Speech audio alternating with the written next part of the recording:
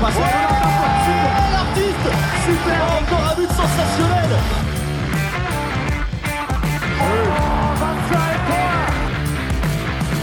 That's a brilliant bit of follow-up play by Mahe. Oh my goodness me, what a shot. Sagosen setter det hen! Han setter den! De er i semifinale igjen!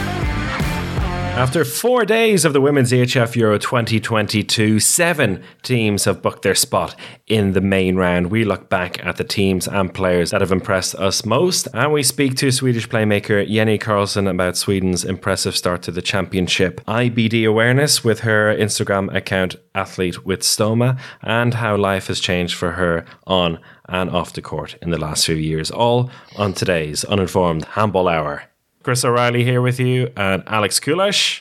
Hey, Chris. Brian Campion. Hello, Alex. Hello, Chris. 2 rounds of the preliminary round finished. Another couple of days with a couple of big surprises and a few very impressive performances. I think today we're going to look at some of the teams and players that have impressed us most in the championship so far before we go into the chat with Jenny.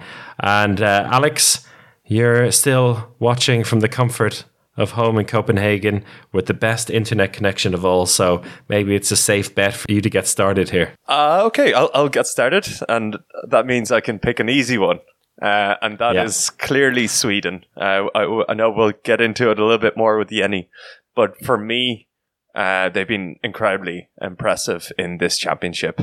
And I mentioned before that I wanted to see Yamina Roberts kind of step up and take that next step as a superstar leader of this team.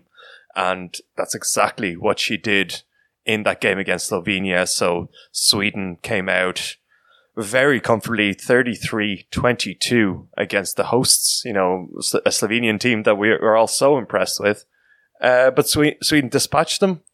Yamina Roberts got 9 goals, 3 assists and 4 steals, which is an insane performance. And I just felt like she single-handedly took apart the host Slovenia and kind of drained the energy in that arena. How did that feel, Chris? Well, I think she did exactly that, but her performance was so electrifying that it didn't really matter what it did to the 3,500 people or so that were in there, because she was phenomenal. And like you said, those steals though, and we spoke about Nora Merck describing Henny Reistad as a gazelle, but Yamina Roberts was a true gazelle in defense in particular. The way she just sprung out over and over again, it must have been a really disheartening and almost a bit of a terrifying thing for Slovenia in attack. It really stunted them in that second half.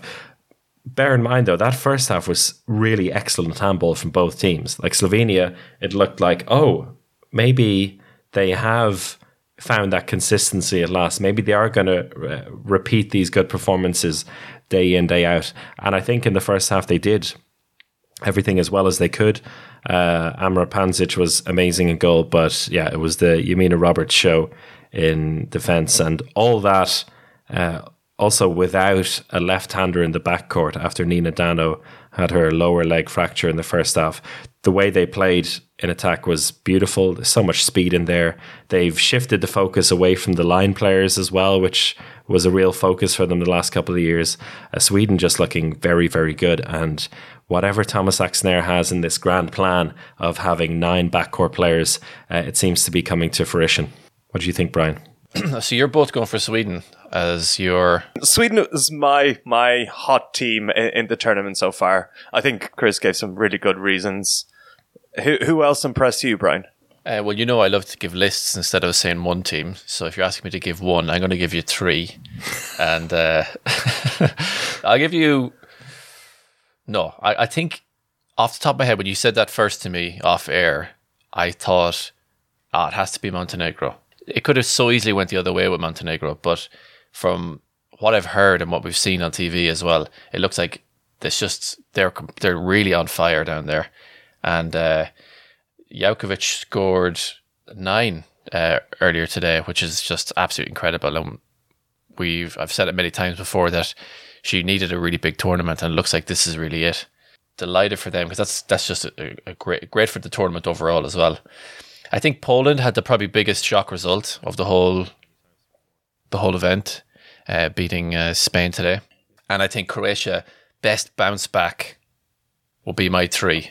I like that. And it quite literally is the power of the Montenegrin fans, because the volume of the crowd today in their victory against Germany reached 122 decibels. And that is... I think that's medically unsafe, isn't it? Let me find some things to compare 120 decibels. So that sounds like a rock concert, a thunderclap, or having a chainsaw beside your head. Wow. There you go. Other equivalents, a gunshot, a loud alarm or silence, an aircraft taking off was the consistent level of noise the Montenegrin fans were making in that game. So that's pretty impressive, and it obviously powered them to a pretty big win against Germany. A German team I was worried about. They didn't impress me in the first game. Thought they got lucky.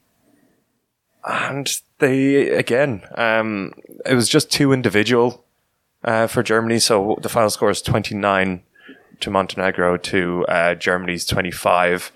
And it was very simple for Montenegro in the end.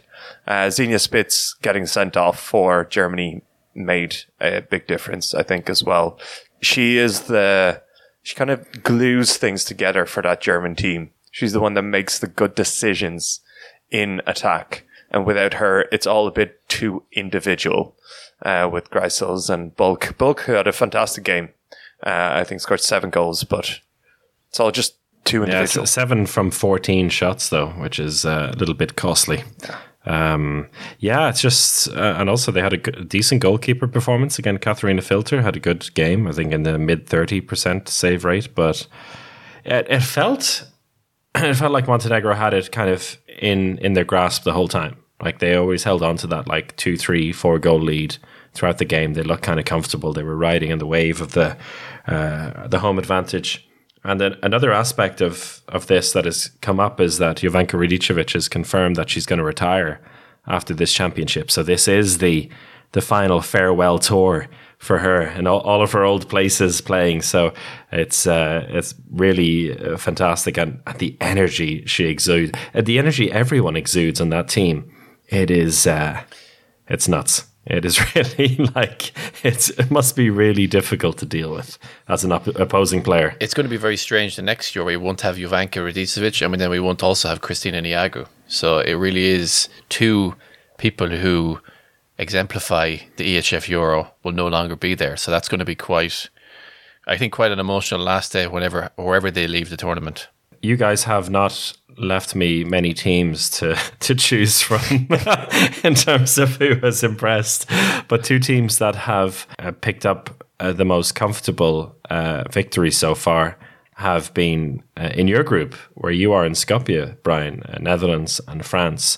The Netherlands getting double scores over North Macedonia today, and France absolutely hammering Romania 35-21. I would see that as very impressive, particularly given that France weren't really tested in a way, but managed to rack up a higher score against Romania.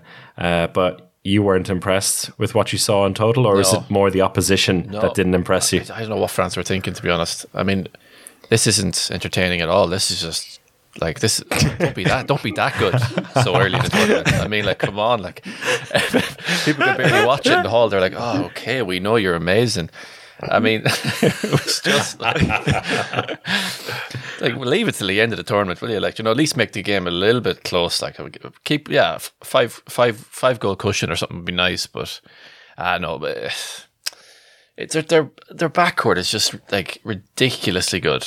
Like how they move and how they're so good at 1-against-1, and then Fopa on the line is just, I mean, there was certain times the Romanian players were trying to stop her and she would just turn and you could do nothing about it. So she's just absolutely incredible. But and then the players on the bench as well, to bring someone like Canor who comes on, who must be probably the best person coming onto the ball at speed in the world. Like, that's her bread and butter. Just give her the ball, comes on, and just, she doesn't even wait sometimes till she gets to the top of her jump, just launches it, and it catches the keeper so often by surprise. So they're starting backward, and then they've those people like that coming off the bench. It's just really, really incredible. And Cleopatra Dalot is having an unbelievable tournament, and that was a big question mark we had at the beginning of the tournament. Is she going to be able to do it on her own? And she is. And her percentage dropped. Come on, Brian. A whole 39%. That's shocking. That's very poor. She actually got outplayed by her backup goalkeeper, Florian Andre, with 47%. So a lot of questions answered from the French goalkeeper so far, at least. I think a hint to that may be their goalkeeper coach, Amandine Lenoir. That's, if they get really desperate, they can just in case. Yeah, they're looking good, and that is going to be an exciting group final. One thing that I also picked up in that France-Romania game, which I think will be important later in the tournament, and Romania in the second half came out and started playing 7-on-6. To try to get back into the game. There were 6 goals down. They needed to get back in the game. France played a 5-1 defense against that 7-6. This is something that we've seen Barca and Spain do on the men's side that I've seen. But of course, they have Enzo as that number 1 player out in front of that defense. And they made a mockery of Romania in those 5 minutes that they were trying to play 7-6 versus that 5-1 defense. Like, it was as if Romania were playing 7-6 for the first time. I don't believe that. I don't believe that at this level you would just throw on a 7-6 like that, but it felt like literally them trying to figure it out for the first time. They had no idea what to do. And I say that's important because Denmark are, that's a go-to move for them. And we saw Norway as well go to 7-6 a little bit. So I feel like France have trained for that and are preparing for a game against those top teams and have that counter where if they come against 7-6, they're just actually going to destroy the other team with that. It's really interesting because 7 versus 6 was kind of seen as a solution against 5-1 defense, and you pin 2 line players in there, and then you're going to force the opposing defense back to a 6-0. But France are turning the tables completely here and saying, you know what, if you want to move the ball that slowly, then actually we have the players who can cover the entire court, and we've got Estelle and Ziminko in the middle to make your life difficult. So yeah, that's a nice way to turn it all around. And so it will give some coaches some headaches, that's for sure. I think probably without that really dynamic number 1 at the top, that whole thing doesn't work. You need to have someone like Estelle and Ziminko up there, don't you, really, for that to work? I think I think the whole team, because also if you take Estelle and Ziminko out, who say she gets beaten 1-against-1, then it's 7 against 5 then, and you're going to have definitely space into the lines. Maybe we'll see if they're facing a more sophisticated 7v6 that they'll just sacrifice the balls going to one of the wings or something like that, and pack the defense in a little more in the center. So yeah, that'll be interesting to see against the Dutch as well, if it happens. If they play, they will definitely play each other. No, they'll definitely play each other. But if 7v6 happens there, but I think Perry Johannesson probably doesn't fancy getting caught by any traps.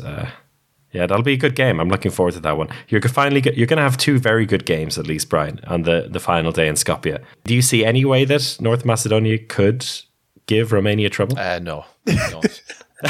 Moving on. Brian's face, the minute that you started asking that question. One of the least surprising performances of the tournament so far was how Hungarian that performance was against Croatia. And I don't think you boys saw any of that game at all, but it was almost like, I actually think the score maybe looked quite good for how bad Hungary played. And it was a late flurry at the end, really. Croatia were home and dry, and Hungary kind of had a bit of a late flurry at the end. Yeah, Katrin Kleiber, just, I mean, it was almost like every shot she missed, her confidence dropped by 20%, and then she was missing penalties. 0 from 6, 0 right? from 6. Yeah. Oof. And she missed a penalty and everything, and it was and she threw the penalties way over the bar, and it was just like, I don't know. It's almost like when times get tough, they really do seem to wilt, and it's. I was even mentioned in the commentary as well that that's one of their character traits. So it's everyone's catching on to it now these days. But it was almost sad, because it was like, you do see they have a lot of young, really talented players who've performed really well at underage World and European Championships. Someone like Petra Vamos, for example, who I remember I worked at under 18s a few years ago, and she was absolutely tearing it up, and it can never really seem to translate it then to the senior level. And Croatia looked great, actually. I was very surprised by them, because I think everyone likes to think that the last Euro was a fluke, but they did look quite pretty impressive. And Valentina Blažević was great, actually. I think she's probably one of the most underrated players in that Croatian side. And you remember her in the final last time out, how she was kind of, the bronze medal match. The bronze medal match last time out, she was quite central to that win on that day. So she's a bit of an unsung hero, I think, in that Croatian team. Yeah, 9 goals in that. And 9 goals in a 21-18 win is huge. 5 assists as well. So she is responsible for 14 of Croatia's 21 goals. That's has to be right up there in records of most goal contributions. And of course, you have Teja Pivac, who caught another ball from the wing to get this tournament really started. You know, it's not a tournament before a catch from Teja Pivac. She's become more sassy, which is fantastic. Just like even more disdain for players daring to throw the ball at her goal. Yeah. It's 13 saves, 45%, amazing. She's genuinely very entertaining to watch, and almost so entertaining because she doesn't want to be entertaining, if you know what I mean. Mm-hmm. Like, she'll do something ridiculous and she just kind of has this kind of non-expression on her face, telling everyone to calm down. And it's just kind of... it's like, don't look at me. Don't look at me. But then everyone looks at you because you're just being so cool about it. It's just like, come on, you're just the most ridiculous thing ever. And they're telling everyone to calm down. I absolutely love it. And yeah, I think the last Euro, she was kind of a bit hesitant about giving interviews in English and that kind of stuff. But since then, I think her English has improved a lot. So she was grabbing the mic of Marcia Menino down courtside to give a quick interview after the game. Still with Alba Fehérvár in Hungary. I don't know why a team hasn't picked her up in the meantime, but that's a topic for another day. Yeah. So any other surprising or unsurprising things you want to touch on? I've been surprised that Spain have been so bad. And you have to give it up to Poland for an incredible win. First win at the Euros for them. A big comeback, being 20-16 down with 10 minutes to go and turning that around to 22-20 up. And the game finished 22-21 to Poland. But it's really Spain just not looking good in attack at all. And it's all just Alexandrina. It's all just Cabral in attack for Spain, who has to take responsibility. They're just not able to break through or do anything, and that's been just been a bit disappointing. Great for Poland, though. We wondered there if the goalkeeping issue with Silvia Navarro, who since the last time we recorded, it's confirmed that she has an ACL injury. If that was maybe like a contributing factor, maybe emotionally was, but in the goalkeeper department, Mercedes Castellanos came on and was almost at 50% saving in the crucial time when they went 4 goals up. So you can't blame that. But then she got injured as well, so maybe that impacted them again. But these goalkeeper injuries. But I just on that, I mean, Poland were pretty decent at the World Championship last year, but in a Euro context, this victory is their first win in 14 Euro matches. So they went 13 matches at this championship without picking up a victory, and to be able to do it in that manner with a 6-goal run in the last 10 minutes, it really says a lot. And Kinga Ashruk, as we talked about it, pre-championship, going back to Podgorica, the place where she won the Champions League, and performing like that, you could see how much it meant to her after the game. She was really nice to see. They've been waiting a long time for this, Poland, so good to see it. And they're in with the chance of making the main round now. Alex, you said it's a bit of a surprise, but you actually did predict them to lose all of their matches, right, Spain? I did, yeah. So, but I think not everyone did. I think not everyone did. No, they did not. And another, Poland are also, just last point on them. They're so weird because they have such a good defense. They have potentially the best fast break out of any team, excluding Norway and France. And their set attack still sucks. They still only scored 22 goals in this game. Against Germany, they scored about 75% of their goals on the fast break or second wave. I think they scored a few more in a set attack against Spain, but it's super static. It doesn't work. But when they're at speed, when they're running, they're unstoppable. So it's this weird juxtaposition. It is. And on that word, shall we go into our interview? Our interview for today's podcast is with Jenny Karlsson, the starting Swedish playmaker at this championship. Jenny only came into the Swedish national team last year for the first time and has had a long road to the Swedish team due basically to the fact that she has ulcerative colitis, something she was diagnosed with at the age of 18, and she had an emergency surgery in 2018 that constructed an ileostomy.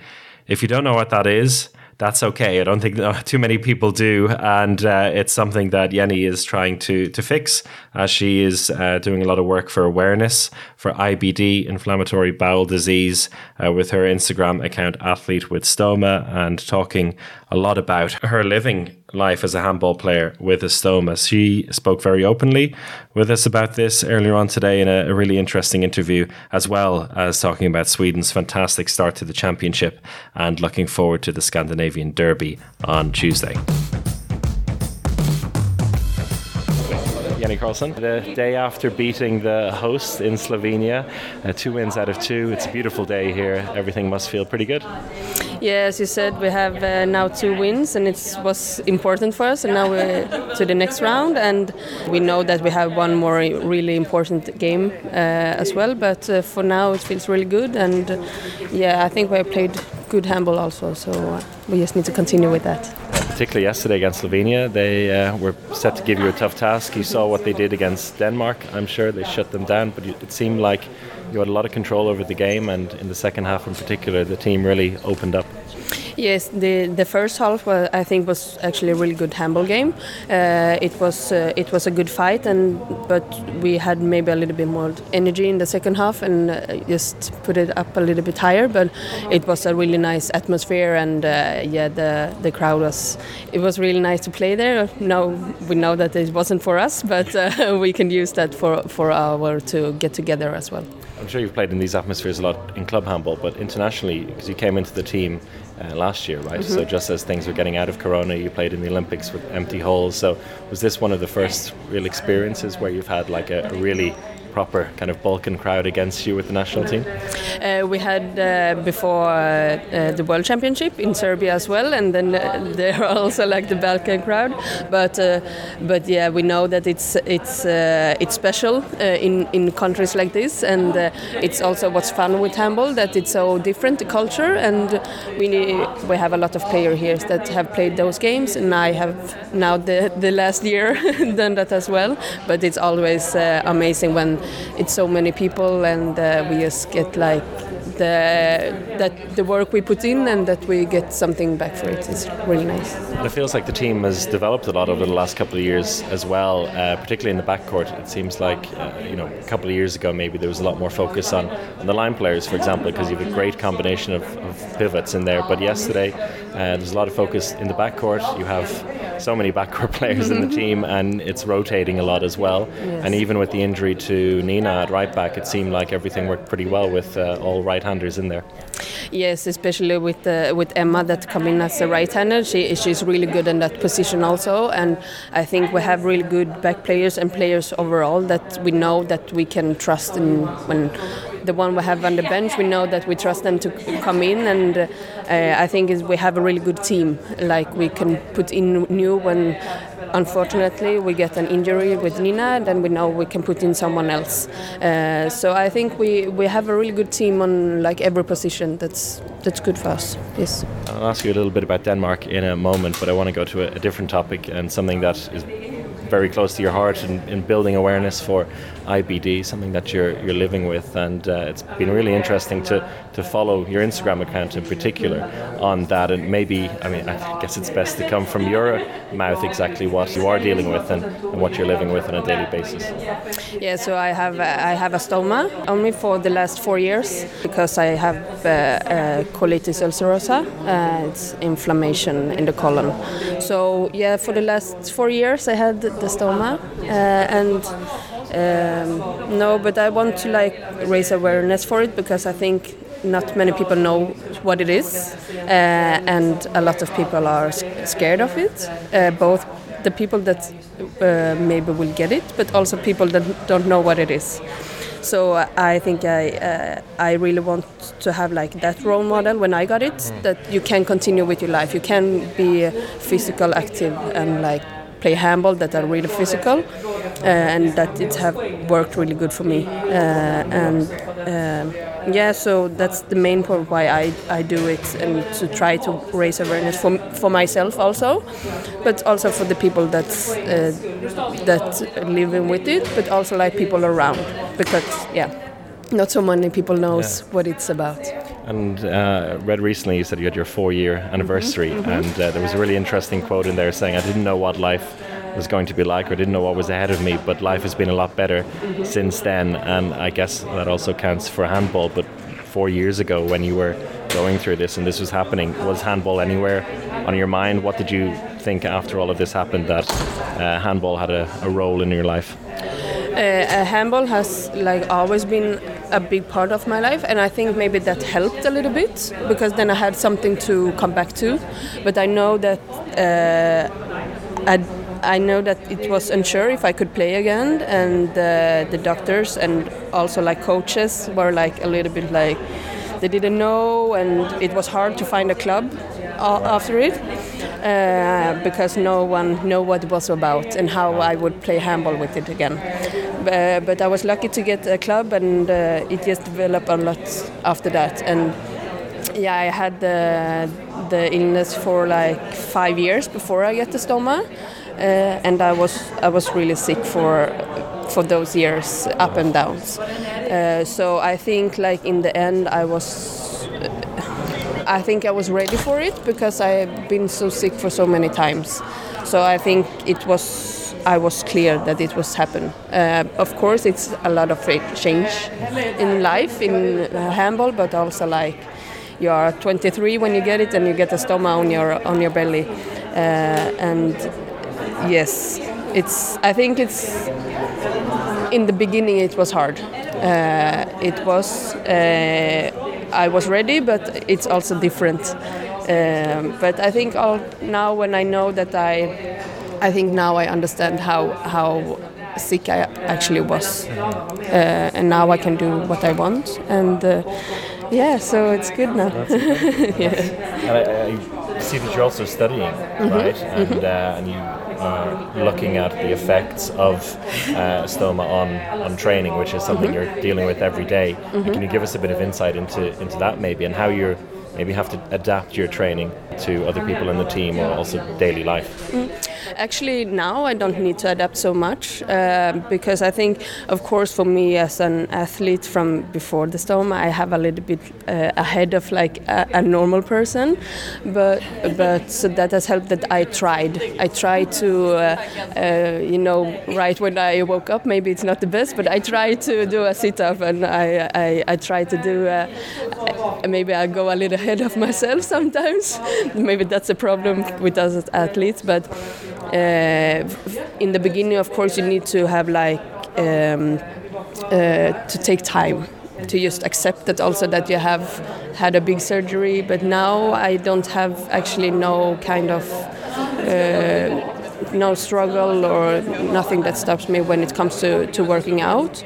But that also comes from like take time and a process from it.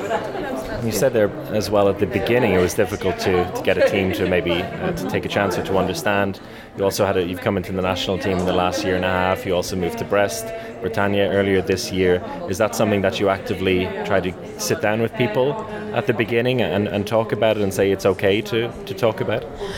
Yes. When I came to the new club, it was like the first training I said to everyone, because I don't think no one knew about it when I came to the new club. So I was like the first training, so no one would be like in the shower like, what is that? Yeah. So I have been open about it from the beginning, but it was also hard to find a club because I didn't know how it would be.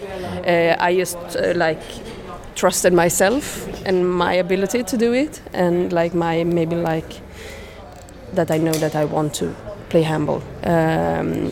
So in the beginning it was hard to find a club, as you said, but also I think I maybe showed them that it was possible. Was moving, because you were playing in Denmark for a few years before the move, was moving to the continent something you always had in mind? To Brest? Yes. To France or maybe another? Yes, I have always actually wanted to play in France. Okay. I have no connection to France at all, but I always wanted to play there. So yes, I know that I wanted to play in a different country than Sweden, and when I came to Denmark, it was a really big goal for me also. But I knew that I also wanted to try something totally different, because Sweden and Denmark is quite close to each other, but culture and all that. But so, yeah, I wanted to try something new, to just find a different culture, like handball, but also like people and language and that. So, yeah, I always wanted to do that. You said earlier on that you want to be a kind of role model as well for people who are going through this with IBD. And when looking into it, it seems like there are a lot of people doing amazing things afterwards, and that's championed a lot in kind of these smaller groups, but not and trying to get rid of the stigma of it, but there's still not so much mainstream media attention. Were there any athletes or people that you looked to or that you found out about 4 years ago when you first had the operation? I didn't know so many at that time. I think when I got the stoma, I also become more aware of other people, so I become also in a community for it. So I have heard a lot of stories when people have written to me, and I also write to them. So it's been like a big journey since I got it. But I think that's really nice to hear when people write and that they thank me for me being open, because they don't dare to be it. And I think, of course, I think everyone should decide if they want to be open about it or not. But I think when I have this possibility also with all the media, and I play handball in the national team, and not a lot of people can do that, or so I think I also when I want to raise awareness for it, I think this is also really good when I have this possibility as I have to do it. Because I saw last year during the Olympics, there were these British organizations, for example, also posting about you and saying follow Jenny Carlson, she's our personal hero in that regard, and that must feel really beautiful. Yes, it is, and it's really nice when it goes to different countries, of course, and so that is really nice to see that it's actually I do something, and so that is nice. But I also do it because I got the information from others, and they help me also. So yes, I think that's why I continue also. Nice. And then back to what's on hand now. Yes. You got Denmark tomorrow, a nice Scandinavian derby. You've played in Denmark. A lot of the players either play together at club level or play against each other in the leagues. Mm-hmm. So no real surprises there. You've both seen what you've come up in the last couple of days. Mm-hmm. So what will make the difference, do you think, tomorrow? Oh, I think it will be a really hard fight tomorrow. And as you said, we are a lot of people that have played against each other, but also with each other. And I think it will be a really big fight, like physical fight also. But I think a lot of speed will be the end to it. So I hope we will have the biggest in the end. But I think the one that has the most in the end left in their legs. That's it. That's been a lot of the talk before throughout the whole championship before the game against Slovenia for both teams. They were talking about using the speed. Slovenia managed to shut down Denmark's speed in that way and really control their own backcourt. They didn't manage it so well against you, but we saw what Denmark were capable of against Serbia then. How do you feel, without giving too much away, but what usually dictates which team can actually control the pace of the game and be the one doing the most running? No, but I think it's almost the defense is really important to have the speed. You need to be good in defense and have really good goalkeepers to be able to use the speed. Otherwise, you're not going to get in the attack for that.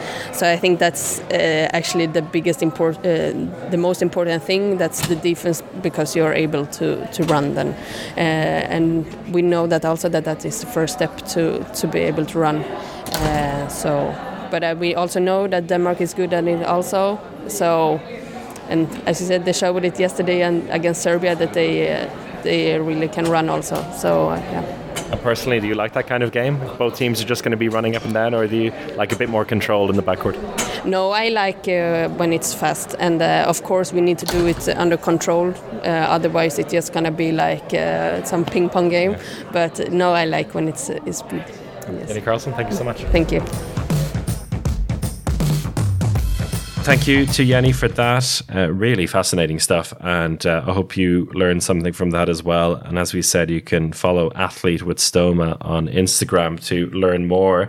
And leads us nicely into the Group B final, the Scandinavian derby between Sweden and Denmark. Something I think most of us expected would be the group final, but in a very different circumstance to what we expected beforehand, because there's very important main round points on the line. Denmark, despite being so impressive against Serbia, could go into the main round with nothing. It's crazy that they can go in with nothing, or they can potentially go in with 4 points if Serbia beats Slovenia in the other game, which I think is probably unlikely, but I think that's going to be tight anyway. Sweden have been super impressive. Denmark, in their game against Serbia, every single Danish outfield player scored. It's the first time that's happened in this tournament. I don't remember too many times that happening in history. But it was very impressive. I have no idea which way it's going to go, to be honest. So there you go. It's hard to break it down in a way because, as Jenny said, whichever team will have the most left in the legs will win this. Of course, there's so many different factors, but both teams really have shown they're at their best when they're flowing in attack and counter-attacks. So whichever one can somehow manage to make that happen in defense as well. Really hard to predict. It's going to be, hopefully will be a cracking game. It could be the most entertaining and spectacle we'll have so far. Yeah, I think the two big standout games for the 8th would be then obviously Slovenia, Serbia, Denmark, Sweden.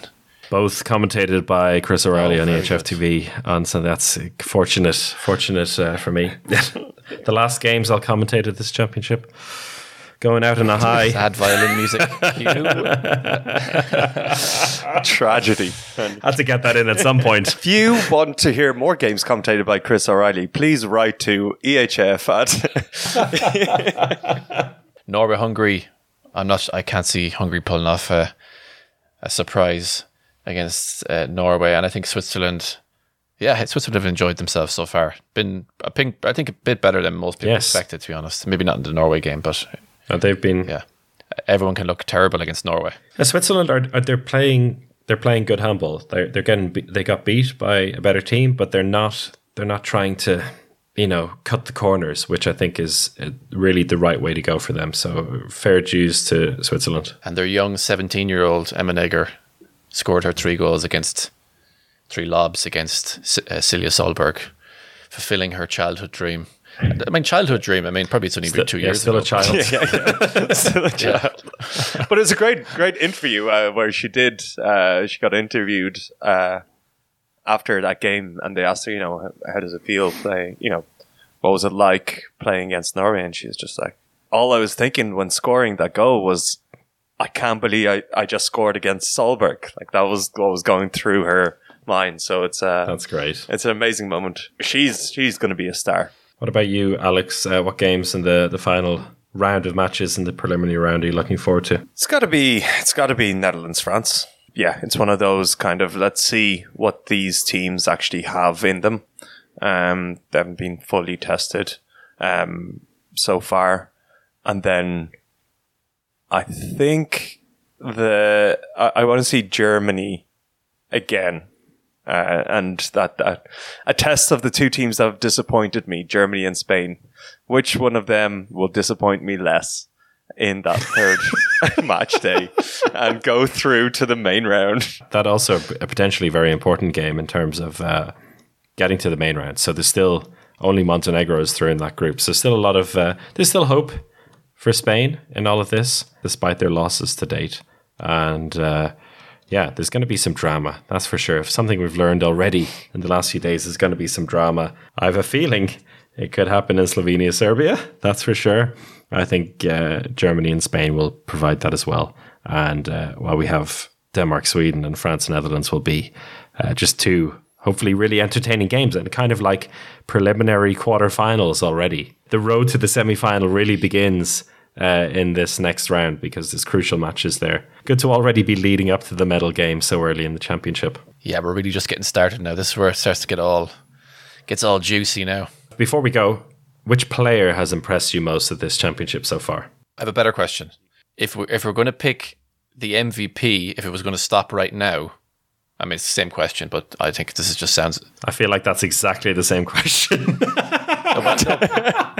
No, impressed you most is very like personally. I doesn't mean I'm going to give them an award, but this is more like, okay, if you had to vote right now and the competition stopped today for whatever reason, and you had to award someone a trophy for it, who would you award as MVP?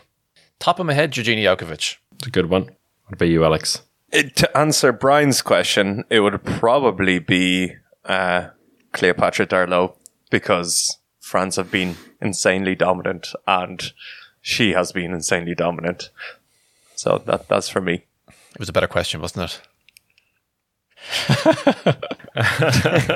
for once. If you're answering my question, what would the answer be?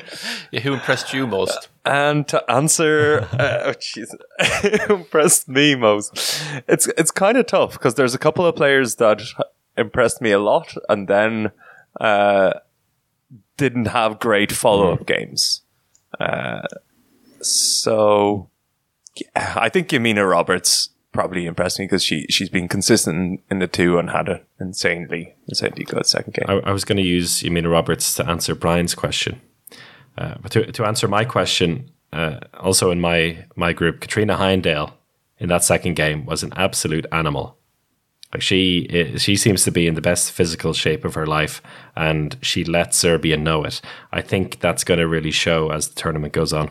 A good point on Katrina Heindale's physical strength, because in a interview with TV2 that you sent us, they tested the 2 coaches of Denmark, who are Jesper Jensen and Lars Jørgensen, and tested them in their strength against the Danish women's team. They compared the coaches' strength to the players. And one of these coaches is, of course, Lars Jørgensen, who is 192 centimeters tall and 104 kilograms in weight.